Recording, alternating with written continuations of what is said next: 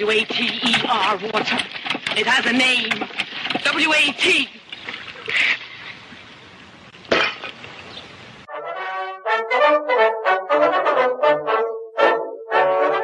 Hello and welcome to History and Film. I'm Rich Simmons. I'd like to use today's film as an opportunity to talk about the history of education in general. Obviously, humans have been teaching each other various skills since the beginning of humanity itself. The development of written language was a milestone in education, as it required teaching the system to the next generation, often just a select group of scribes. Writing also allowed information to be passed on to people the original writer never met. These first writing systems date back to about 5,500 years ago and were developed independently in different parts of the world. Ancient Egypt had simple schools where sons of the elite were taught either writing or medicine or religion, while the common men would learn their dad's profession or be apprenticed to another profession. Girls learned housekeeping skills from their mothers. In Babylon, libraries were common. In China during the Zhou dynasty, beginning about 3,000 years ago, there were at least 9 schools teaching things such as math, music, calligraphy, archery, and chariot driving. Ancient Greece is often a place we associate with education, though they didn't really have a concept of publicly funded education, but most families, regardless of income, would send their sons to receive some sort of private education. Subjects we haven't yet mentioned included poetry, wrestling, theater, and history. In the film The Physician, we met famed scholar Ibn Sina, who was a sort of Renaissance man long before the Renaissance in 11th century Persia. That's episode 16 if you want to check it out in my archives. In medieval Europe, schools mostly centered around the church, with men taught Latin and writing. The universities, which would later teach law, art, and medicine, mostly all started as centers of faith. The first public school in what is now the United States opened in 1635 in Boston and still operates today as a high school. In the 19th century, a blind and deaf girl gained notoriety for how much progress she made in her education. Her name, of course, is Laura Bridgman. No, seriously, stay with me. Laura Bridgman was born in 1829. Already a frail child, scarlet fever hit her family when she was just 2. It killed her 2 older sisters. Laura survived, but lost her sight and hearing and senses of taste and smell. At the Perkins Institution for the Blind in the Boston area, she did learn Braille and could communicate through a system of drawing letters in the palm. She met Charles Dickens in 1842, and he wrote about her success. So, in the 1880s, Catherine Keller read about Laura Bridgman and was convinced there was hope for her daughter, Helen. The movie The Miracle Worker opens with an infant Helen being inspected by a doctor as her nervous parents stand by. She's been sick, but the worst has passed, and the doctor assures them that she'll live. But her mom quickly notices that her baby no longer reacts to any visual or audible stimuli. She's blind and deaf. We today don't know exactly what illness she had, perhaps scarlet fever or meningitis, but when she was about 1.5 years old, Helen Keller did lose her hearing and vision. The film then cuts to her as a young girl who is all but feral, wandering around the family home like a zombie with her arms out in front of her, moaning and grunting. She is lost in the metaphorical sense and strikes out violently when challenged at all. The film doesn't say exactly how old Helen is supposed to be here.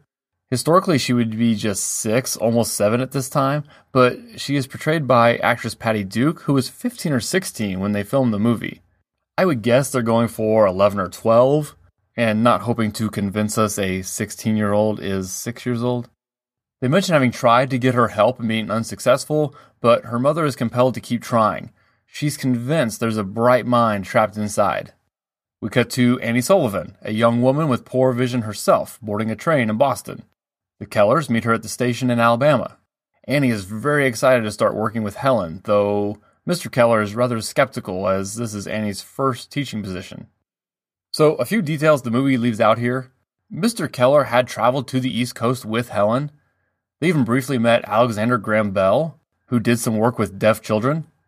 He suggested they reach out to the Perkins Institute, that it had success with Laura Bridgman, and it was the director of the Perkins Institute who recommended Annie Sullivan, a recent valedictorian of the school, to the Kellers. The film gives us hints of a haunted past for Miss Sullivan, and I'm not sure To what extent this may have been exaggerated, but she does seem to have had it pretty tough. When she was 5, Annie got a bacterial disease in her eyes, which gradually left her mostly blind. Several operations during her time at the Perkins Institute improved her vision enough that she didn't need a cane or anything to get around on her own. Her mom died when she was 8, and her dad abandoned her and her brother Jimmy. Wikipedia says that they were at something called an almshouse. The movie refers to it as an asylum. Regardless, her brother died just a few months after they arrived. Annie was also friends with Laura Bridgman, who served as one of her teachers at Perkins. Anyway, Annie Sullivan arrived at the Kellers' home in March of 1887. In the film, she gets right to work and gives Helen a doll as a welcome present. Helen understands that Annie is a new person, though their relationship quickly becomes adversarial as Helen doesn't like that Annie doesn't put up with her unruliness. The family insists that Helen just doesn't and can't know any better. Annie sees nothing but a spoiled brat who throws tantrums when she doesn't get her way. Annie's approach is twofold. Get Helen to obey basic rules of civility, like sitting at dinner with everyone else and using her utensils, and teaching her words by spelling out things in sign language while Helen feels her hand. After a lot of fighting, like even physical fighting, and almost getting fired by Mr. Keller, Annie succeeds in getting Helen to act civilized, and she can repeat words very regularly. The family is pleased, but Annie is not satisfied. Helen still hasn't made the connection that the words mean anything. To her, it's just a game of repetition or mimicking whatever Annie is doing. A lot of the progress was made while Annie and Helen lived together in the family's hunting lodge away from the main house, so Helen wouldn't have her parents as a crutch or refuge to go to after escaping Annie. The family holds a celebratory/welcome home dinner after Helen's 2 weeks away with Annie, and Helen immediately begins to backslide. The family wants some allowances to be given, but Annie is adamant that all her work will be undone if they're not firm with her. After Helen throws a pitcher of water in Annie's face, Annie grabs Helen and the empty pitcher and drags her out to the yard where the well or water pump is. She's going to make Helen replace the water she spilled. And of course, she's always signing to Helen what things are. And finally, it clicks for Helen. In an amazing, tear-jerking climax, Helen gets it. W-A-T-E-R, signed into her hand, means water, the stuff coming out of the well that they drank. Things have names. She gets it. She excitedly runs around the yard. She's now dragging Annie and making her give the name of everything. She finally asks for the word for Annie's role in her life, and Annie spells out, teacher. And this is where the movie ends, with the breakthrough after Annie spends a few weeks at the Keller home. But it was the beginning of a lifelong friendship that lasted until the end of Annie's life 49 years later. In fact, Annie died with Helen holding her hand. The title of the film, The Miracle Worker, is believed to have come from Mark Twain's description of Annie's accomplishments with Helen. Aside from Helen's age at the time, the only other significant thing the movie seems to tweak is Helen's ability to communicate with her family. The sign she has developed to refer to her mother is used in the film, but they don't really give us any indication that there were more signs. It appears, however, she had actually developed over 60 signs that they had come up with at home to help her communicate. So yes, Annie's help was sorely needed, but this doesn't seem to fit into the film's narrative that all but her mother thought Helen had no functional mind. Helen actually later wrote herself of the moment of revelation depicted in the movie. I stood still, my whole attention fixed upon the motions of her fingers.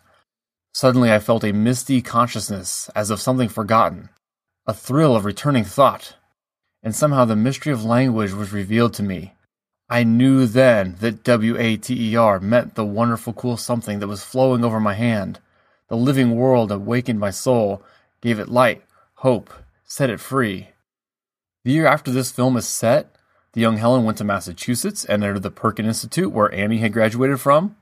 She continued her schooling over the years at various places out east, finally earning a bachelor's degree in 1904 at Radcliffe College, which is now part of Harvard University. Helen then spent her life writing and traveling the world giving speeches. And all this is why we all know the name Helen Keller, but Laura Bridgman is largely forgotten. Maybe the difference was ambition, but Bridgman never became a public figure and just lived a quiet private life, while Keller met over a dozen U.S. presidents. Shoot, Helen Keller was one of the founders of the ACLU. She was very political, almost radically so, especially for the time, as she was a pacifist socialist. Keller's health declined in the 1960s, and she died in the summer of 1968 at the age of 87. Her ashes were actually buried next to Annie Sullivan. When the U.S. put out all those state quarters, Alabama's had Helen Keller on it and even had Braille lettering on it. The film The Miracle Worker was nominated for 5 Academy Awards, and both main actresses here won, Anne Bancroft for playing Annie Sullivan and the teenage Patty Duke for playing Helen Keller.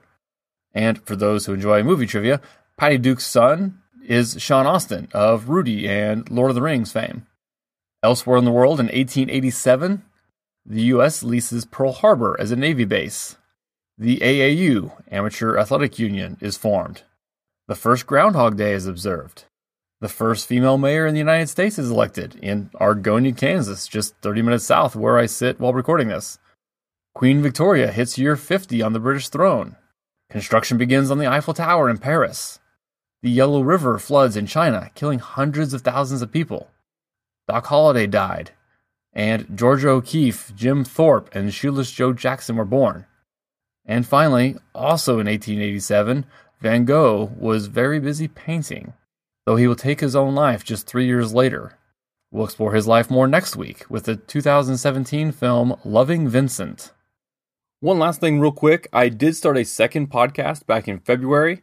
It's called Track Nerds, so the same as my website. It'll be recorded conversations with various guests discussing travel, movies, and track and field, or at least exercise of some kind. This includes the rundown of my favorite movies of 2018, so please go check it out. You should be able to find it on iTunes, Google Play, and Stitcher, or you can just stream it directly from my website. Okay, thanks, and catch you later.